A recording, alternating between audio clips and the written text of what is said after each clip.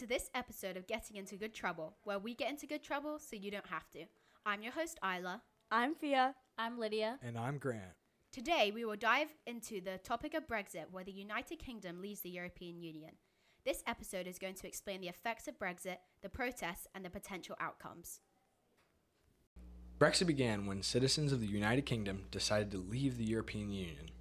In a referendum on June 23, 2016, 52% of people chose to leave and 48% decided to stay. This happened because many were worried about the UK's control, immigration, and trade rules with the EU. After the vote, there was a lot of change in the UK leadership, with new prime ministers trying to figure out how to leave the EU. The official process started on March 29, 2017, and after negotiating for about 2 years, the UK left the EU on January 31, 2020. David Cameron, the UK's Prime Minister at the time, organized the Brexit vote in 2016, even though he wanted the UK to stay in the EU. He quit after the vote favored leaving. Theresa May offered a 10-point New Deal on Brexit to MPs following the cross-party talks. It was her final offer before she resigned as Prime Minister. Both Cameron and May were big parts of the Brexit process at different times. The UK is mainly divided into the Conservative and Labour parties. These two parties make up most of what the public eye sees. The Conservative Party prioritized getting Brexit done, aiming to unleash the country's potential and overcome obstacles placed by other political parties. The Labour Party has multiple views on this issue. The Labour Party wants to renegotiate Brexit with a new deal and then let the public vote on it. Some people in the party worry that losing votes to other parties on either side of the Brexit debate. The party feels more confident focusing on other important issues like poverty and public services. They trust the people to decide on the final Brexit deal in the vote. But how is any of this Brexit stuff relevant now? Well, the UK is implementing new immigration laws just after changing them at the end of 2020.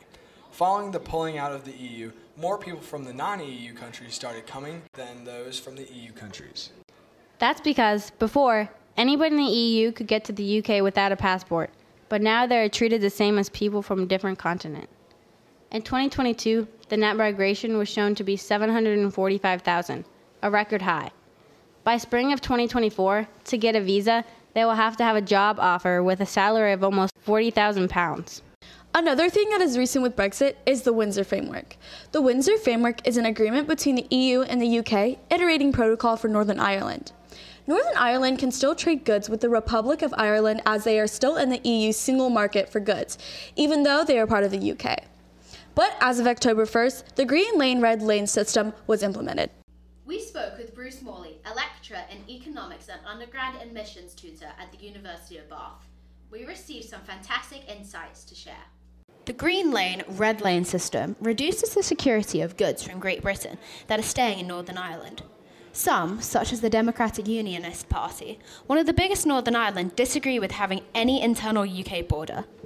What were the main factors that led to the decision for the UK to leave the EU? I think there was probably quite a lot of factors that sort of built up over the years. It probably started, I suppose, when the UK, this is a long while ago now, but the UK joined something called the European Exchange Rate Mechanism, which was which was an attempt to sort of peg the exchange rate of European countries. And as you probably know, in 1992, Britain was forced out of the exchange rate. And I think that sort of did create a fairly negative feeling towards the European as a whole. But I think there were probably other factors as well. There is a feeling, I think, in the UK that it's not particularly democratic. Yeah. And there's also a feeling that it's excessively bureaucratic and interferes a lot in a way a countries are run, and a country's laws, and also countries' economies, not just the UK, but this would be the same for other members of the EU. And I think this is probably a theme in other countries as well. There is a fair amount of antagonism, I suppose, in other countries too towards the European Union. So I don't think this was something which was a snap decision that sort of occurred on 2016. I think this has been building up for the previous 20, 30 years. Yeah. And also some of the regulations, I think, were and the attempts to have common regulations across the EU, and the one which I suppose you could argue is perhaps most recent was a regulation of the financial system, and the UK has a financial system which is very similar to America's. And so, whereas Europe is very different, it's much more bank-based, whereas the UK and the US are very much financial market-based. And so the regulations that were brought in had a particular effect on the whole of Europe, including the UK, and made the UK uncompetitive to an extent, and perhaps unable to compete with America and Singapore, Japan. So, broadly speaking, I think it was a build-up of concerns over a very wide range of issues. What challenges did the UK face during the negotiation process with the EU regarding Brexit, and how were they addressed? Lots of problems, as I'm sure you're aware, political problems. Although the UK voted, 52% for Brexit in terms of ordinary people, in terms of politicians, probably 70% of politicians voted against it. So the politicians were determined to block it if they could, and that was where the main problem was. There was lots of legal attempts to block it. In the end, they had to call another general election, which was basically a general election on Brexit. That was in 2019. And the pro-Brexit MPs, the pro-Brexit party, I should say, which was then the Conservatives, won overwhelmingly, a very big majority. That has again changed, and we've now had, as you know, there's been all sorts of chopping and changing going on in the UK.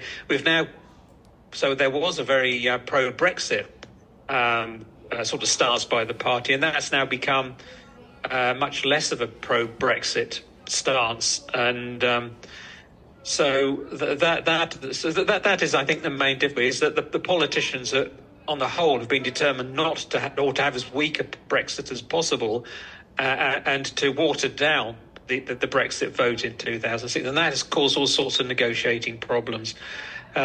But apart from that, the main sort of negotiating problem was Northern Ireland. As I say, I don't think they've sorted it out even now, and I suspect we'll be coming back to that. How have public opinions regarding Brexit evolved since the decision in 2016? It's quite tricky to say. So, as I said, 2016, 52% voted for Brexit. I saw recently an opinion poll saying that 56% now wanted to go back into the EU, but that's an opinion poll, and opinion polls had a vote not to leave EU, not for Brexit, prior to 2016. In fact, as you know, the vote was a big surprise.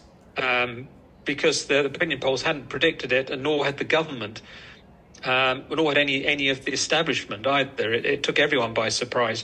So I'm not sure how much you can read into opinion polls on this particular matter. I don't know if it's changed or not. Certainly, the UK economy, I suppose most economies, is not doing particularly well at the moment. And so you could argue that perhaps there are some people now are arguing that that's due to Brexit, although I think the reason UK economy is suffering so much is the same as everybody else's economy. It's due to inflation, and inflation really was a supply shock, particularly energy prices and food prices as a result of coming out of the pandemic, but also the war in Ukraine, I think, has also had an effect. So it's very difficult to say if Brexit has affected the economy that much. I'm not convinced myself it's had that much of an effect. I think our problems at the moment are more to do with the supply shock, and the fact is we lost our sort of view, if you like, of inflation. UK didn't start raising interest rates as quickly, for instance, as the US did, as your Federal Reserve raised them much more quickly and much more aggressively than the UK. And so US does have lower inflation, although similar sorts of interest rates at the moment. But I'm not sure. It's very difficult, I think, to say if public opinion has changed that much. I was reading a paper the other day, which was looking at a questionnaire from, I think it was 2013. And in 2013, the questionnaire said that 52% would support Brexit. And obviously no one took any notice of this. So when people actually have to vote or fill out a questionnaire, I think there probably is more support for Brexit than there is if they're just rang up and asked questions by a polling company. So I'm not convinced that the public opinion has changed that much, although certainly politically we are moving back towards antagonism to Brexit. So that there is a big division between the MPs and ordinary people in the UK on this matter. So I do think we will now start to slowly move back towards EU, and simply because all the political parties want it. Let's talk a little bit about the pros and cons of Brexit.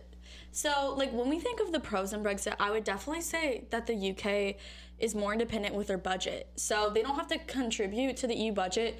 So now they can spend it on what they want to spend it on, more public services, healthcare, education, infrastructure. That's really big to have an independent budget. That's definitely a pro. And then looking over at the cons, it's definitely the economy. I mean, that's the most significant disadvantage.